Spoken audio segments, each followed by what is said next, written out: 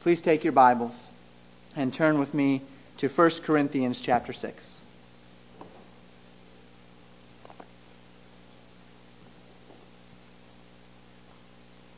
The title of the message this morning, Seeking God's Best. Last week was our New Year's message, and we deviated from 1 Corinthians. We went to 1 Peter chapter 2. This week we're back in 1 Corinthians, and this is going to lay the foundation for a message for the next several messages. This is going to be, I suppose we could say, the first of a 6-week series on seeking God's best, on that which is lawful but not expedient. And so we'll begin this morning with 1 Corinthians 6:12 through 13, and then I'm going to go into 5 weeks of topical messages that are going to help frame our minds around this passage of Scripture and exactly what Paul is telling us from 1 Corinthians chapter 6, verses 12 and 13. Let's begin by reading the passage together.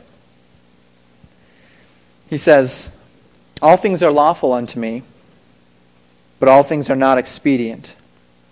All things are lawful for me, but I will not be brought under the power of any. Meats for the belly, and the belly for meats, but God shall destroy both it and them. Now the body is not for fornication, but for the Lord, and the Lord for the body." Paul is going to use this statement to step again into a warning against fornication. We'll see that message in several weeks. But as we step into it this morning, we're going to focus on that phrase that all things are lawful, but all things are not expedient. And as we do so, let's remember the context that we find ourselves in 1 Corinthians chapter 6. Our context, our immediate context, goes all the way back to 1 Corinthians 5, verse 1. In 1 Corinthians 5, verse 1, Paul warns, and he says that it is reported commonly that there's fornication in the church, that there's fornication among you. And he says that this is not just what might be branded as fornication in a regular way, but it's even more heinous than society would come to expect, or than society would be engaged in, than unbelieving society around them. So much so that it's not even named among the Gentiles that a man should have his father's wife. And he says that this church was puffed up. They did not mourn, but rather than mourning, they let this man engage in open sin while also being a part of the church. Paul tells the church that they need to remove him from their fellowship, that they need to separate this man from the body, lest the body become tainted by his sin.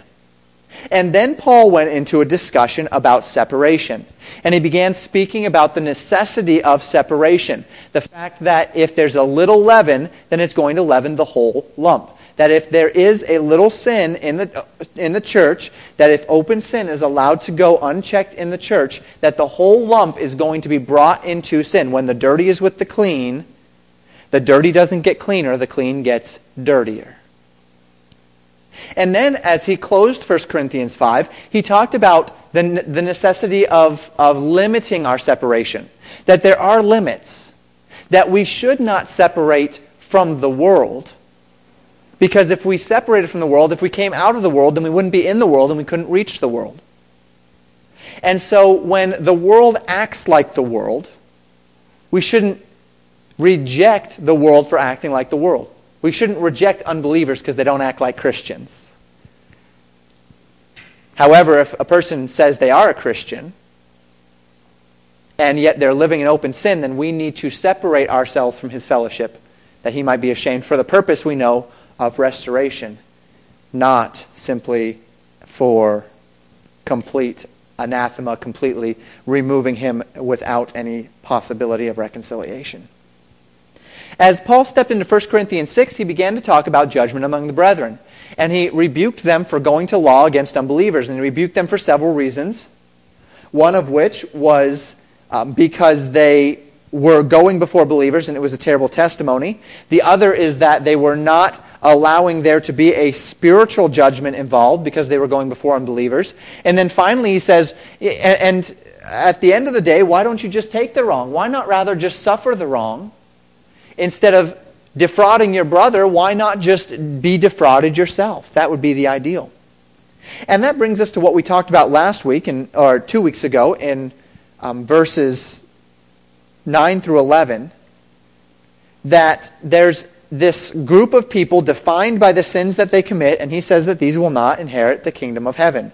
Be not deceived, he said, neither fornicators, nor idolaters, nor adulterers, nor effeminate, nor abusers of themselves with mankind, nor thieves, nor covetous, nor drunkards, nor revilers, nor extortioners shall inherit the kingdom of God. Again, not talking about the fact that if you sin, you lose your salvation, or that saved people never sin, but rather that a person who is living a life consumed with and defined by a desire to sin without any conviction in their hearts, the conviction brought on by the Holy Spirit, or without any chastening in their lives, the chastening that comes from a Father to those who are in Christ, to believers, if that is not the case in his life, then he will not inherit the kingdom of God.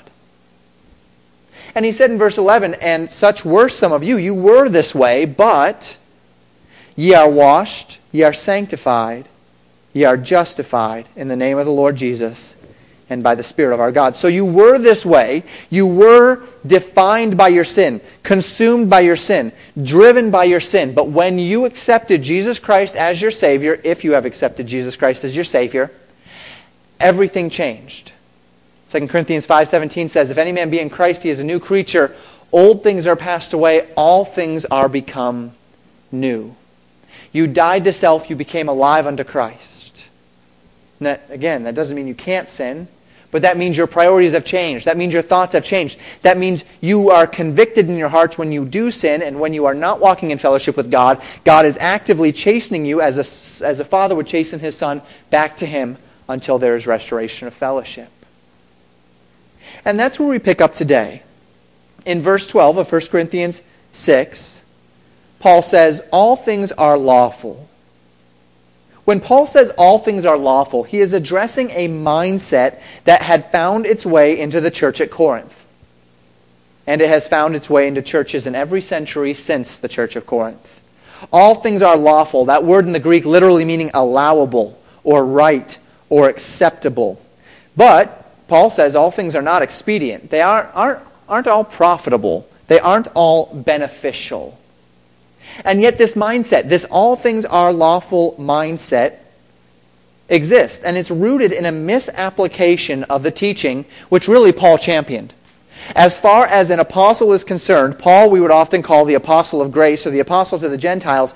And he was the one that really pushed this concept of grace and the freedom that it gives us from the law. God used him to do this because of the fact that he was the apostle to the Gentiles, and there was so much reason or room for misunderstanding, seeing that so many of those early Christians were Jewish believers.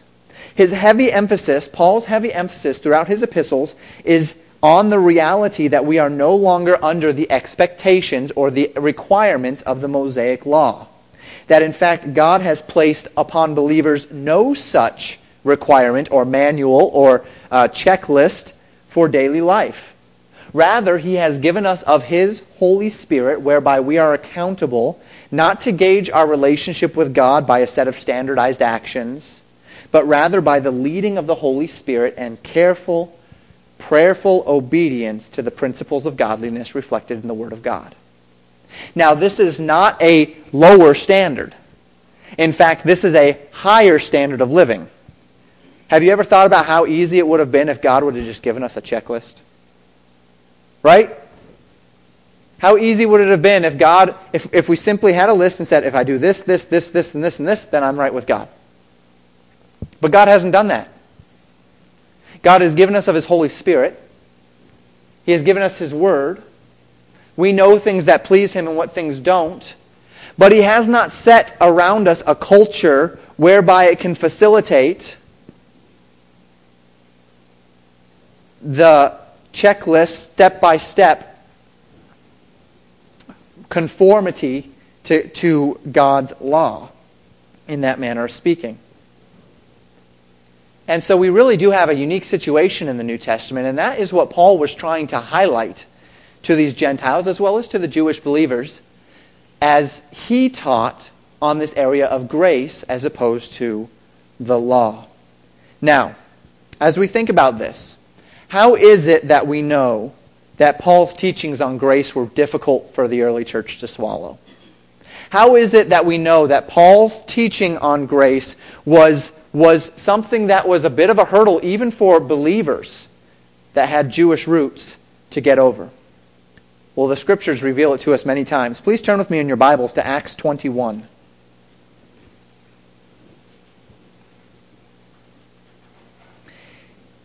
In Acts 21, we see Paul's final journey to Jerusalem. In verse 17 it says this, "And when we were come to Jerusalem, the brethren received us gladly. And the day following, Paul went in with us unto James, and all the elders were present. And when he had saluted them, he declared particularly what things God had wrought among the Gentiles by his ministry. And when they heard it, they glorified the Lord, and said unto him, Thou seest, brother, how many thousands of Jews there are which believe, and are all zealous of the law. And they are informed of thee that thou teachest all the Jews which are among the Gentiles to forsake Moses, saying that they ought not to circumcise their children, neither to walk after the customs. What is it therefore? The multitude must needs come together, for they will hear that thou art come. Do therefore this that we say to thee. We have 4 men which have a vow on them. Take them and purify them, thyself with them, and be at charges with them, that they may shave their heads, and all may know that those things whereof they are informed concerning thee are nothing, but that thou thyself also walkest orderly and keepest the law. As touching the Gentiles which believe, we have written and concluded that they observe no such thing, save only that they keep themselves from things offered unto idols, and from blood, and from strangled, and from fornication." So Paul returns his last time to Jerusalem, and he goes before the elders in the church at Jerusalem, James and the other elders. And he's told by them that the Christian Jews in the city are not happy with him.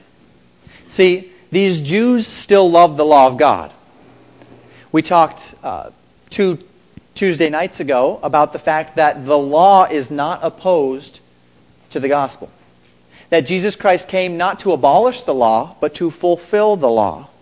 That when he was baptized by John the Baptist, he said it must be done so that all righteousness could be fulfilled. What he was doing was he was identifying himself with John's message, a message of repentance and submission to the law of God. And so Jesus was not opposed to the law. Jesus did not hate the law. Jesus was not against the law. Simply the law was unable to do what it had been sent to do. Not because the law was imperfect, but because man's heart is imperfect. And so these Jews still practiced the law, and it was not wrong for them as Christians to do so. As a matter of fact, Romans tells us that, and we'll see that in just a little bit, that whether you keep the law or don't keep the law, whether you regard a day or don't regard a day, whether you eat meat or don't eat meat, as long as you do it unto the Lord, you're fine.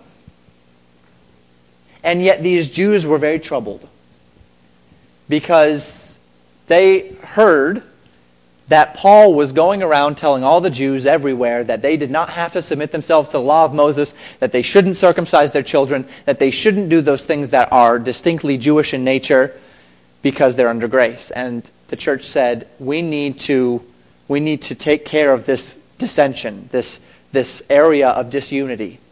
And they encouraged Paul to place himself under a Jewish vow, to place himself under the law, and to show that he walks orderly according to the law. And he did so. He did what he was told to do because he had no problem keeping the law. It's not a requirement for salvation. It's not a requirement for a right relationship with God. And so there was a misunderstanding. The Jewish Christians were concerned about Paul's teaching on grace. And it opens some doors to a misunderstanding whereby people may think that those who keep the law are wrong in doing so. Or a misunderstanding whereby people may think that they can openly sin without consequence because God's grace has covered them.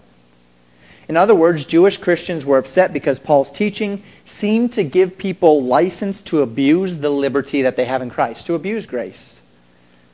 And we still have this today. You know, as a pastor, this is such a difficult thing. To teach grace to your people without giving them that feeling as if they can abuse it. To let you know that you have freedom in Christ. To not attempt to tell you that you don't so that you won't sin, because that's me manipulating. But at the same time, imploring you not to allow that grace that you have to become license to sin. That's the line we walk in this Christian life. And Paul taught it. Paul taught it, and he was unashamed to teach it. And it caused people to be uncomfortable. That's not the only passage. Turn with me to 2 Peter chapter 3.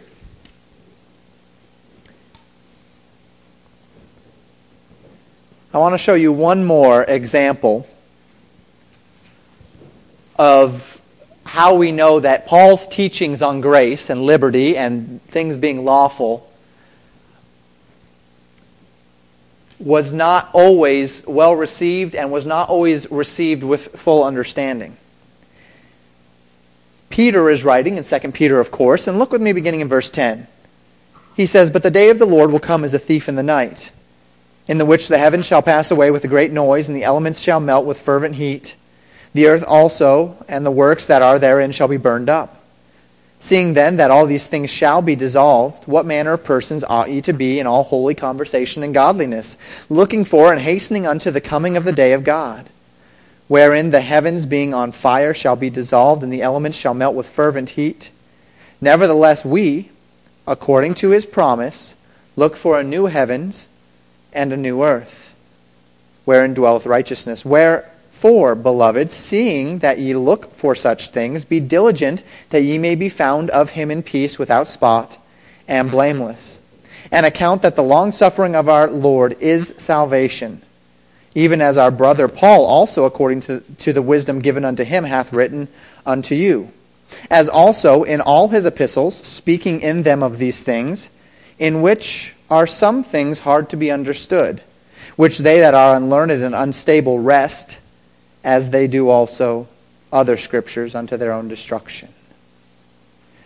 In 2 Peter chapter 3, Peter addresses the teachings of Paul. And he says that these teachings are in line with that which Peter is saying, but he says that some of the things that Paul says are hard to understand. And those people that are unlearned, or those people that haven't taken the time to understand the Scriptures, or those people that are double-minded, as James says, a double-minded man is unstable in all his ways, those people who are unstable in their Christian lives, or haven't taken time to search the Scriptures, they wrestle with what Paul has to say. And they abuse what Paul has to say, as they do other scriptures, he says, unto their own destruction.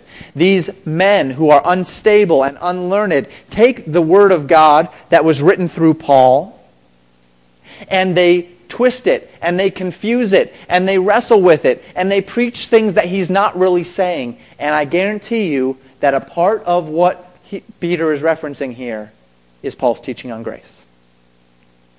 Because we see numerous times in Paul's own epistles where he has to correct people's thinking on the topic of grace. And he's so careful, Paul is, to ensure that people are understanding what he's saying. And yet those that are unstable and unlearned, they wrestle with these things to their own destruction. And do we not see the same thing in many Christians?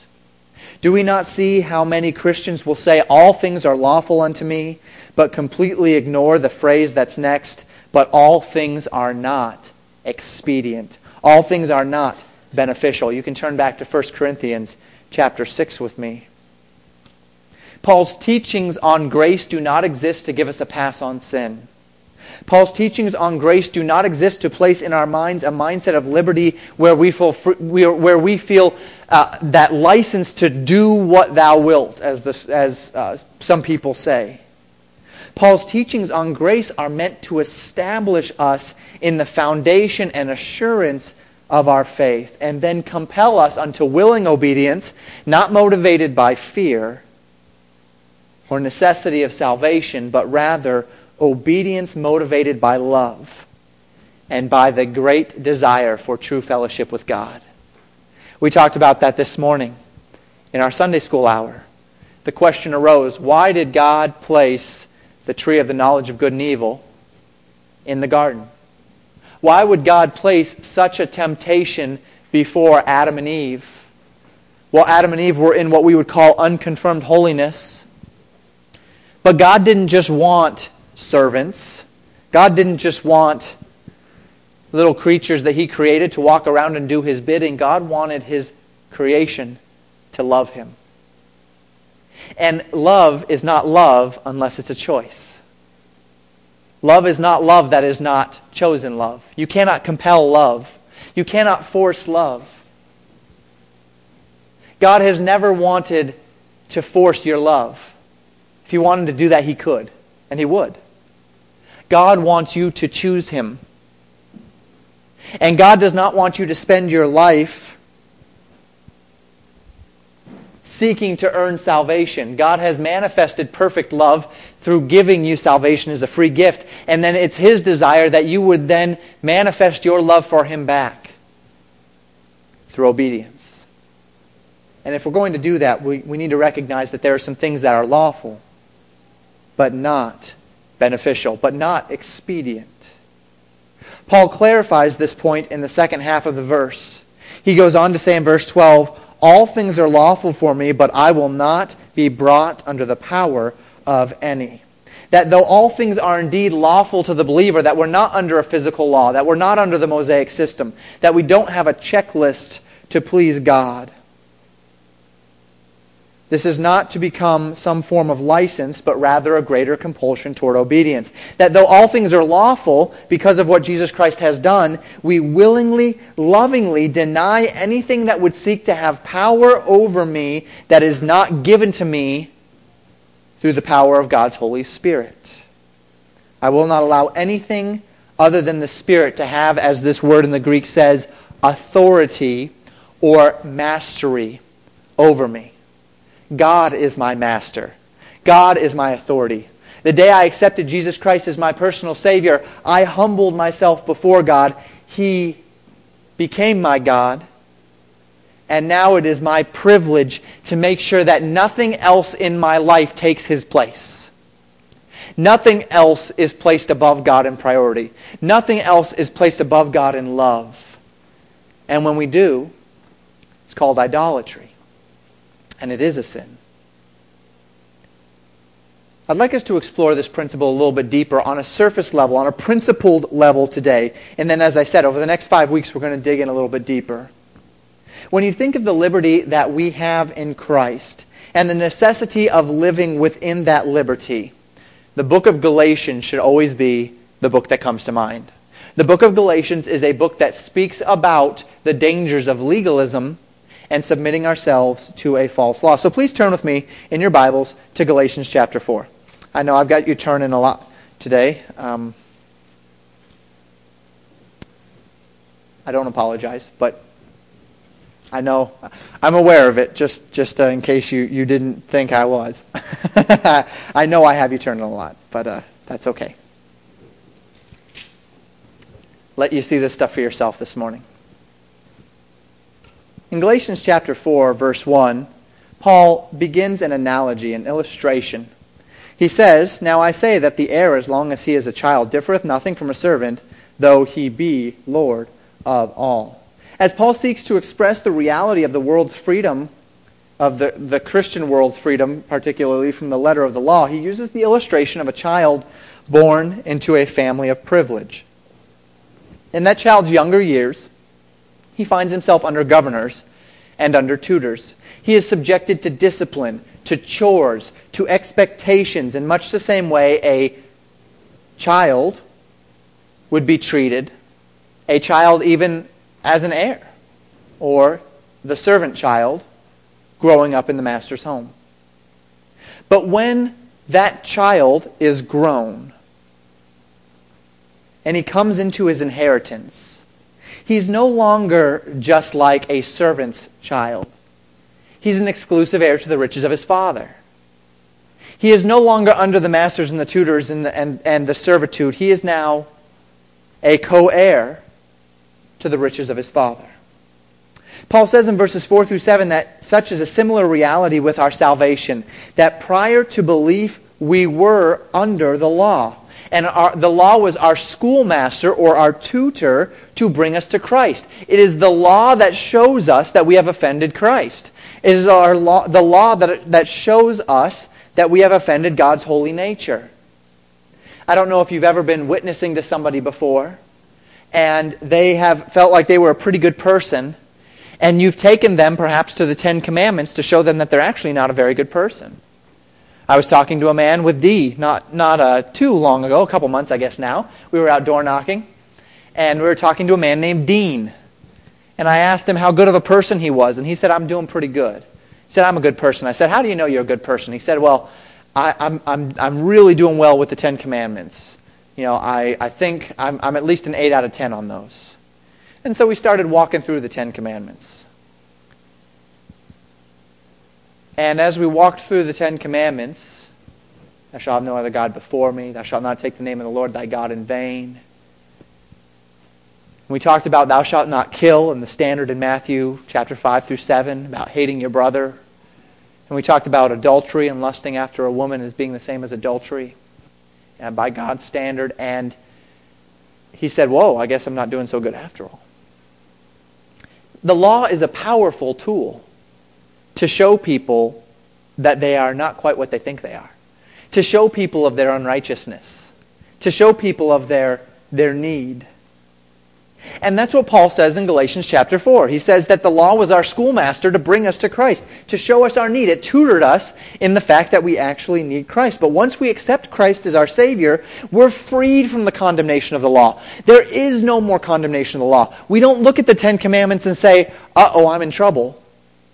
Because we have been liberated from our sin and from the condemnation found from our sin.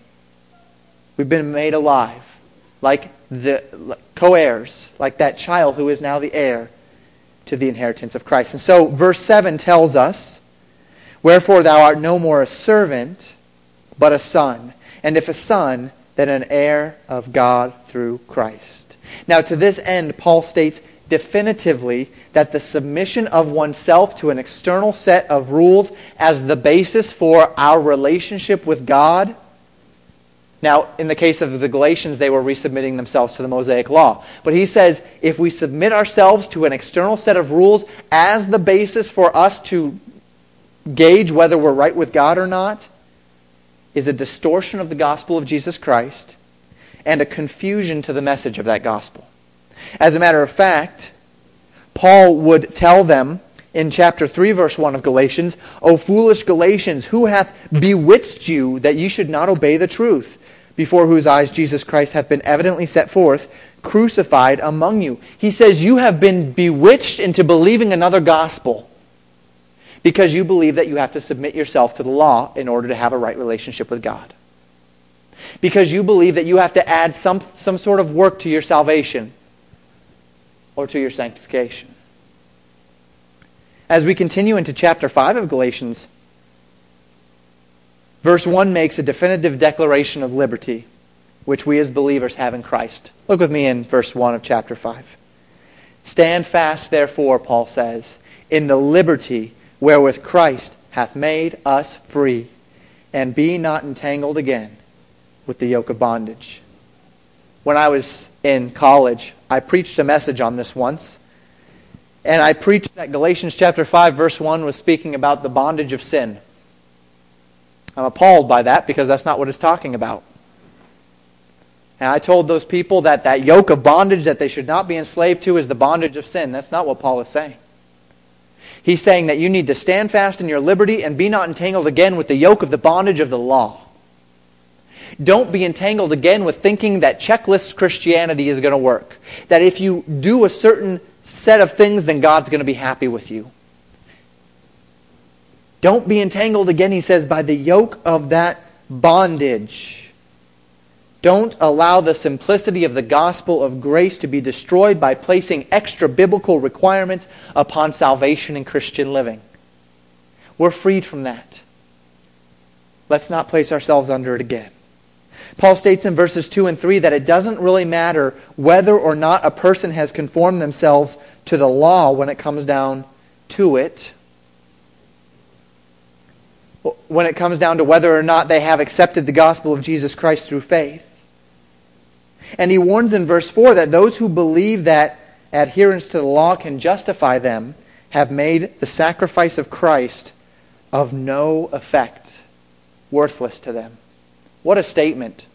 That if you believe that by submitting yourself to some external law, some external set of requirements, you can be right with God and have a relationship with God and be saved from your sin, then you have just made the entire sacrifice of Jesus Christ on the cross worthless, useless, effectless in your life. And notice what Paul says in verses 7 through 9. He says, "Ye did run well. Who did hinder you that you should not obey the truth? This persuasion cometh not of him that calleth you. A little leaven leaveneth the whole lump." Several weeks ago in 1 Corinthians 5, we saw these same words, "A little leaven leaveneth the whole lump." And I mentioned at the time the similarities and the differences between 1 Corinthians 5, verse 6, 1 Corinthians 5, 6, and Galatians 5, verses 5 and 6. And then all the way down through 9. There are similarities, but there are great differences as well. In 1 Corinthians chapter 5, verse 6, Paul is warning against those in the church who would seek to exercise their liberty at the expense of godly living. In other words, the person that's gone so far into their liberty that they believe that they can sin without consequence. Paul says, if you are taking advantage of your liberty, then you are leaven in the lump.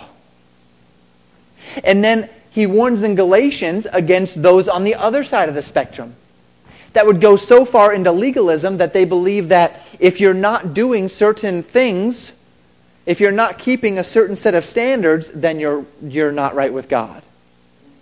Paul calls it leaven in the lump. Legalism is leaven in the lump. Taking advantage of your liberty so that you're actually sinning and calling it your liberty in Christ is leaven in the lump.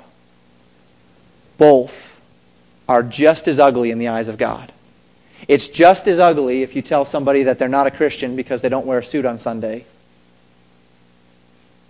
as it is if you say, nope, absolutely no problem, no standard, no righteousness, no holiness of God, don't worry about it, you're under grace, you don't have to worry about sin anymore, there's no such thing as it anyway, you're under grace.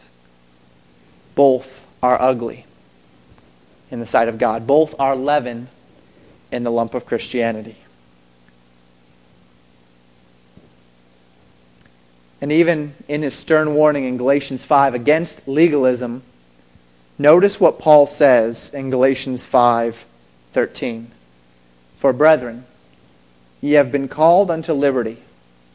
Only use not liberty for an occasion to the flesh, but by love serve one another." Here he is speaking against legalism. And he's saying, no, don't do it. You're not under a law. You don't have those conditions. You don't have those standards.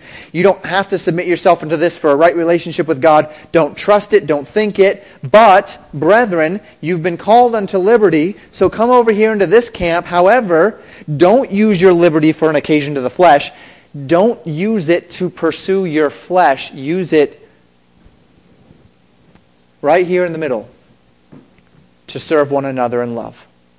That is why we have liberty. You have been given liberty in Christ not so you can live out your life however you want. You have been given liberty in Christ so that you can meet people where they are and love them to Christ. So that you can serve one another in love. Paul is not making these assertions in an attempt to free Christians from the guilt associated with sin, nor is he seeking to free Christians from the expectations of piety and godly living. Rather, Paul is teaching believers how it is they can successfully structure their lives so that they are living in freedom, but also living safely within the bounds of the freedom that God has given to us. And so Paul says in 1 Corinthians 6, verse 13, as we return, Meats for the belly, and the belly for meats. But God shall destroy both it and them.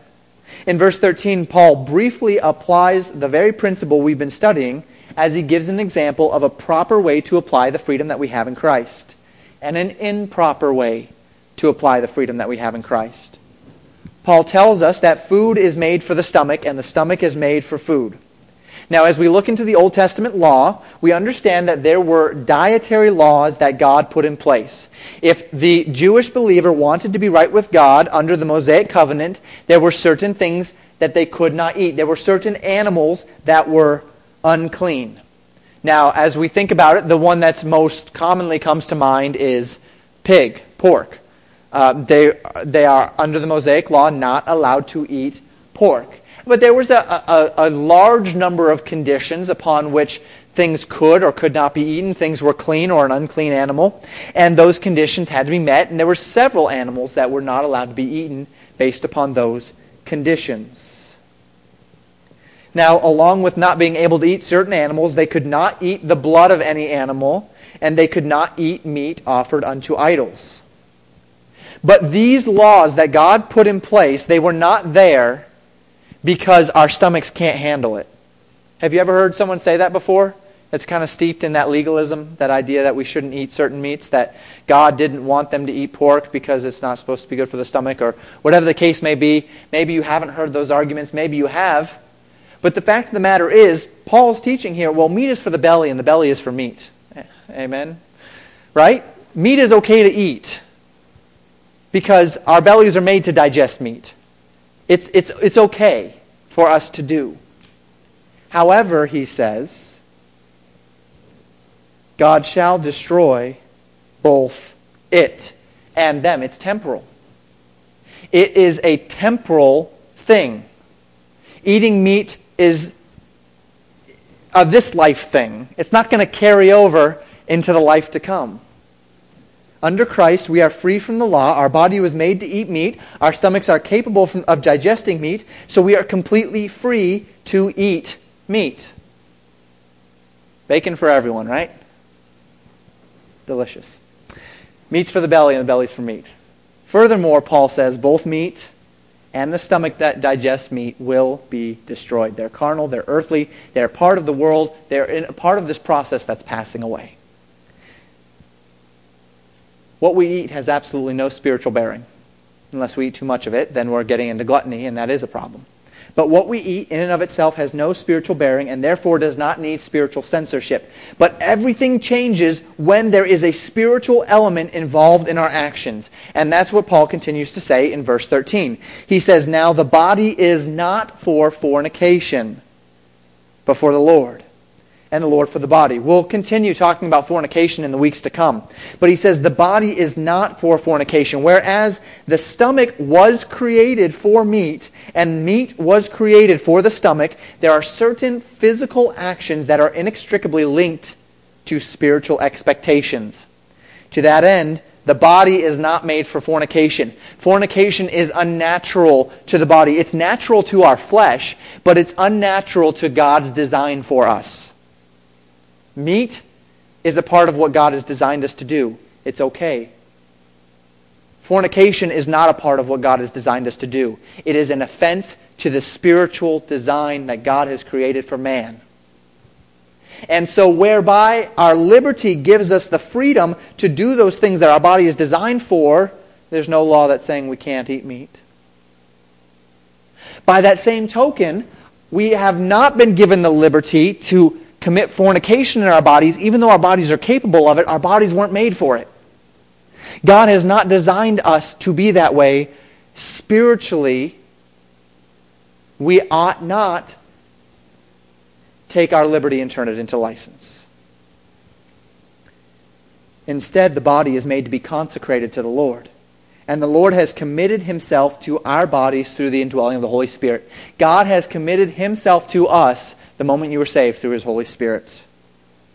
Now, we'll talk about these elements later. Today we focus on this principle of Christian liberty. What this means is that there are certain physical actions which we can perform which violate the natural consecration of our bodies to God, and thus puts us in a state where we are spiritually unnatural, where we are in a state that God has not designed us to be in. And we have no liberty to go that direction. Look what it says in Romans chapter 12, verse 1. I beseech you therefore, brethren, by the mercies of God, that ye present your bodies a living sacrifice, holy, acceptable unto God, which is your reasonable service. There is a natural expectation that those who have accepted Christ and therefore have the Holy Spirit of God indwelling them would conduct themselves in such a way that the Spirit of God is not grieved. That because you and the Spirit of God are linked, your liberty does not give you the freedom to do those things to which the Holy Spirit of God would be grieved. So the Holy Spirit of God is not grieved when you eat a strip of bacon. But the Holy Spirit of God is grieved when you commit fornication. We have no liberty to do that which God has told us we may not do. We have liberty to live according to the ability that God has given to us.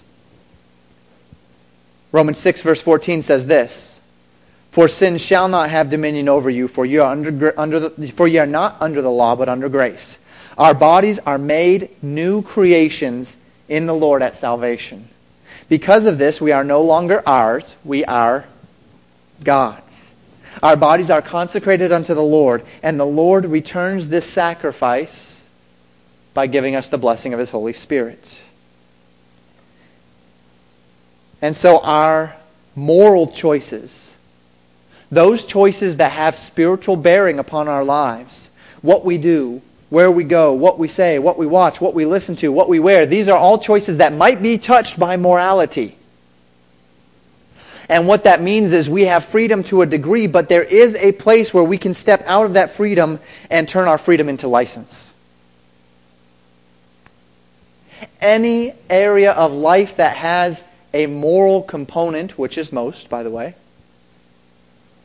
has a liberty component and a license component. And it's our privilege to live in liberty. It is not our privilege to live in license. And that is the responsibility of the believer. The only things that ought to be done with our bodies and the only things that ought to enter into our bodies are things which are consistent with the spiritual man which was born in us at salvation. So we've learned a lot. Let's apply these truths in a general way to our lives this morning. Over the next 5 weeks, we're going to apply it to various areas of life. And I'm going to do so not to try to send you down a legalistic path, but to help you and to help your mindset to get a framework for how we can live in liberty without stepping into license, where liberty ends and license begins, so that we can live in liberty without living in license. So let's apply these truths. And I'm going to apply it in 3 ways. And these 3 applications are going to span every week of our little mini-series for the next 5 weeks. There are things no born-again believer should do. Second, just because you can do something doesn't mean you should do it. Third, just because you shouldn't do something doesn't mean no one should do it.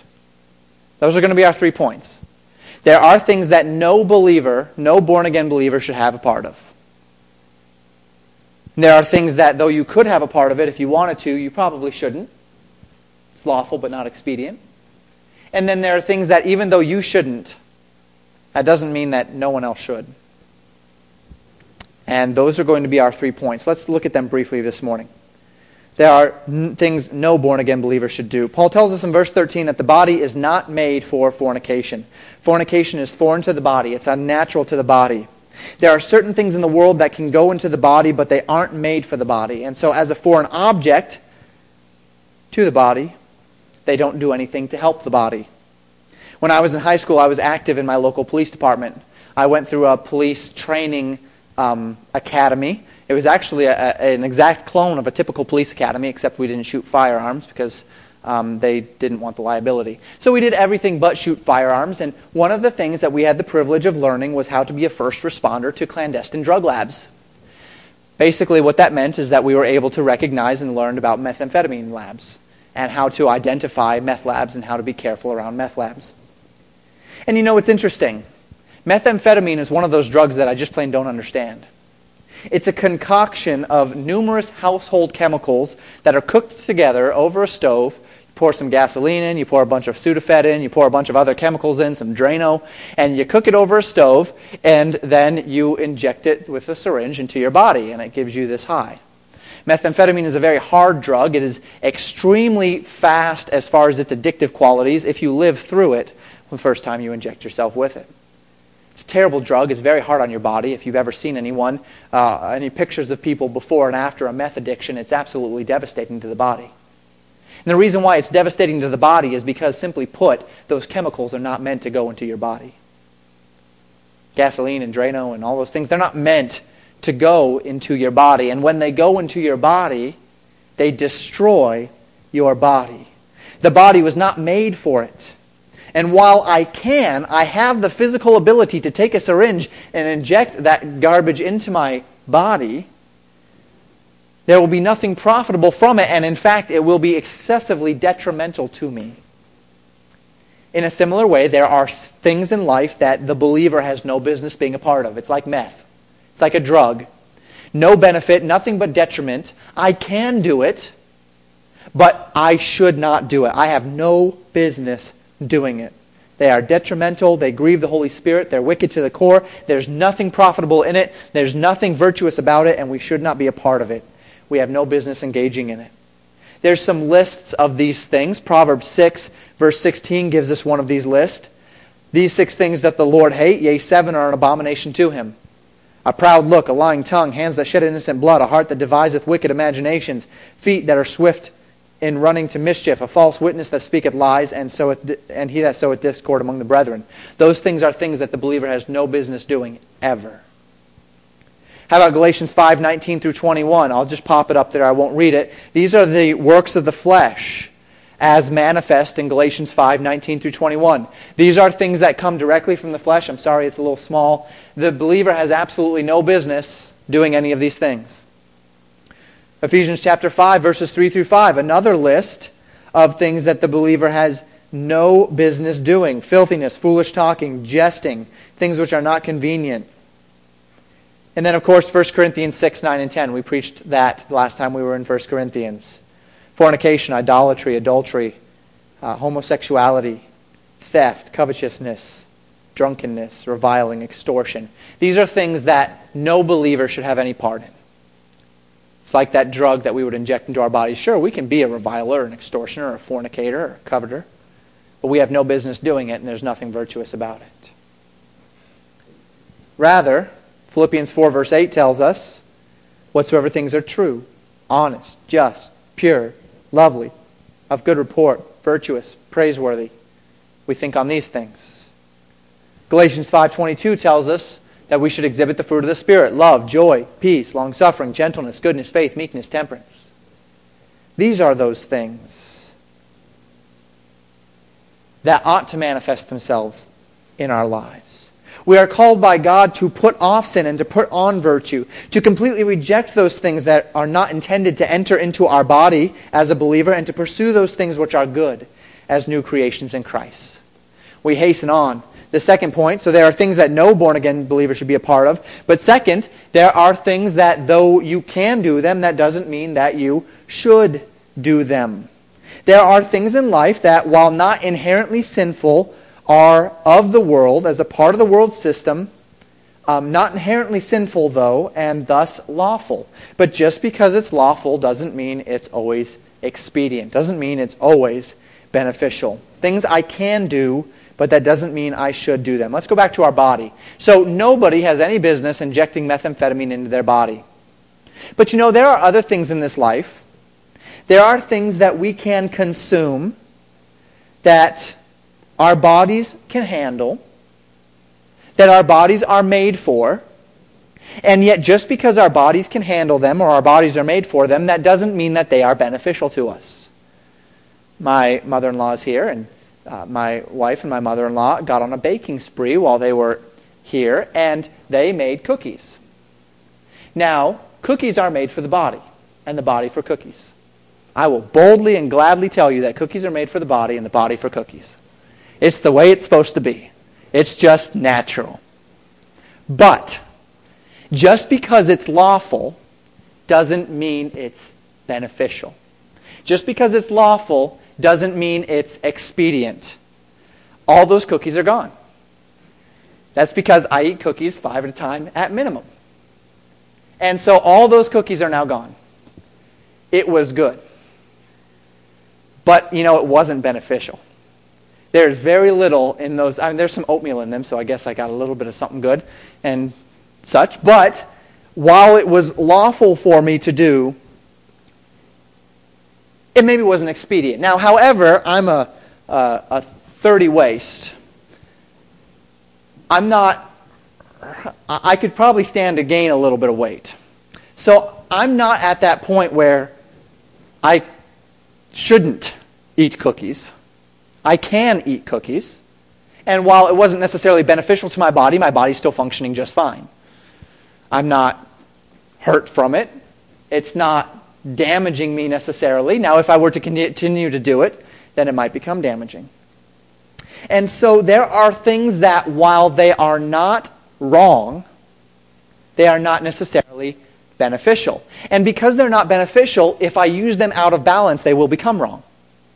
If I make cookies my diet, cookies and milk is all I'm going to drink from now on, then what is not wrong is going to become wrong. My body is going to get very large. I will be malnourished because I won't have any vitamins. I'll only be getting cookies. And there's going to become problems. Problems are going to come through my taking advantage of that which I have the freedom to do. And that brings us to the third category of consumption. Foods which are made for the body, fully digested. Oh, well, no. Wait, excuse me. Got lost in my notes here a little bit.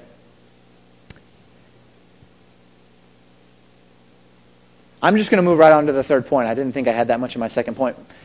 I'm going to move right on to the third point. You get the point.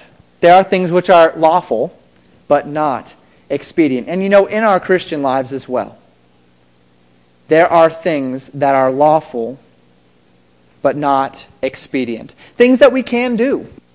Things that we have the freedom to do in culture. Things that it's not sin for us to do them. It's not sin for us to wear that. It's not sin for us to go there. It's not sin for us to do that thing. But it's not expedient either. And so just like junk food, we should probably do it in moderation. If we allow ourselves to be controlled by it, if we allow it to take over our lives, if we allow it to consume us, then it will become out of balance and it will hurt us. And it will become wrong.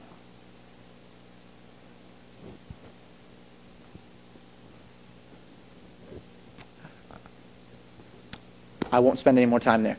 Third and finally, just because you shouldn't do something doesn't mean no one should do it.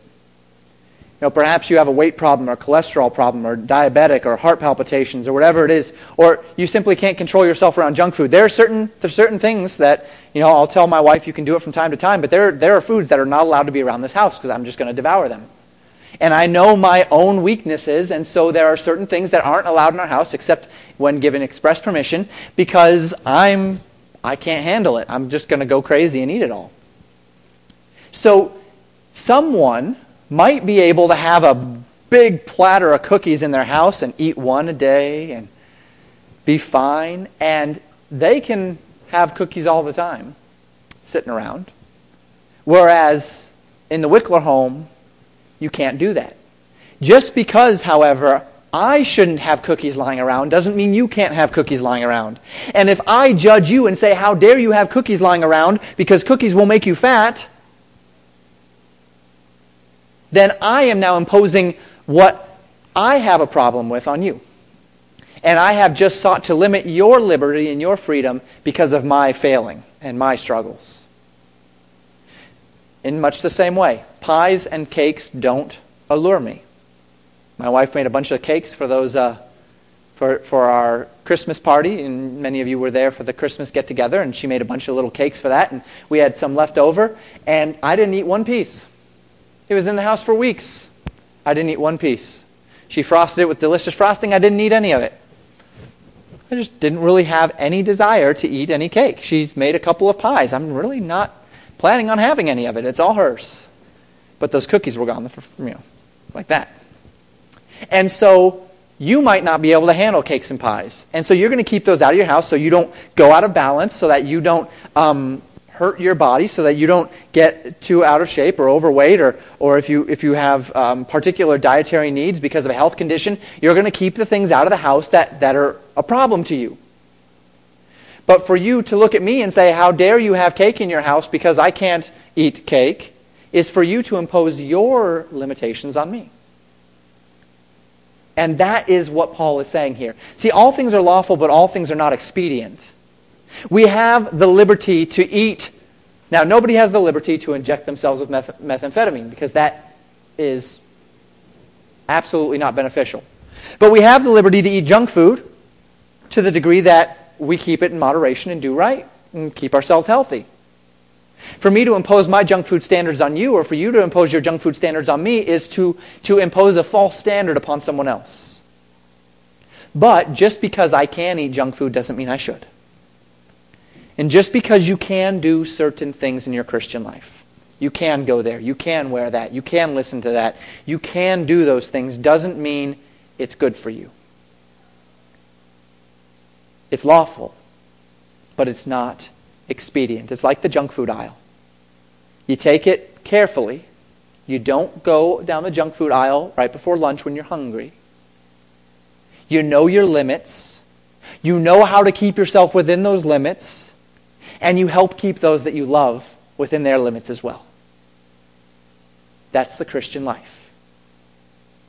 We know the limits that God has given to us. We see what sin is, and we pinpoint sin, and we cut sin off. No drugs, right? We cut that off. We identify our areas of liberty. We identify our strengths. We identify our weaknesses. We identify where we struggle. We identify where we don't. We don't put ourselves into situations where we struggle. We allow ourselves to enjoy those things in life where we don't. But then we don't impose those things on others unless we start seeing them drift toward sin. At which point we warn them, and we help guide them, and we help them put up fences in their lives to keep their liberties in check. I hope that illustration was helpful. It's helpful to me. And that's what we're going to be talking about. I wish we had time to turn to Romans today, but we don't. All things are lawful, he said, but all things are not expedient. Over the next many, many weeks, we're going to talk about 5 areas of life. Next week, we're going to talk about amusements. The week after that, appearance. Then music. Then hobbies. Then substances. I believe those are the 5. And I'm not going to tell you what you should and shouldn't do. I'm not going to give you right bands, wrong bands, right books, wrong books, right movies, wrong movies. I'm going to give you principles. I'm going to inform you about some things in culture. And we're going to take those 3 principles and we're going to seek to apply them to areas of our lives. Not so that I can guide you into legalistic standards, but so that you might, by God's grace, be able to guide yourself into proper godly standards by identifying what is sin, identifying what is legalism, identifying what is liberty, and living in your liberty and helping everyone else live in theirs as well. And I trust that you'll make a point of being here for those 5 lessons as best you can. I'm excited about it. They have been hard for me to write. Very difficult for me to write. So I trust that that with the Holy Spirit's help, they will be of great benefit to you. Let's close in a word of prayer.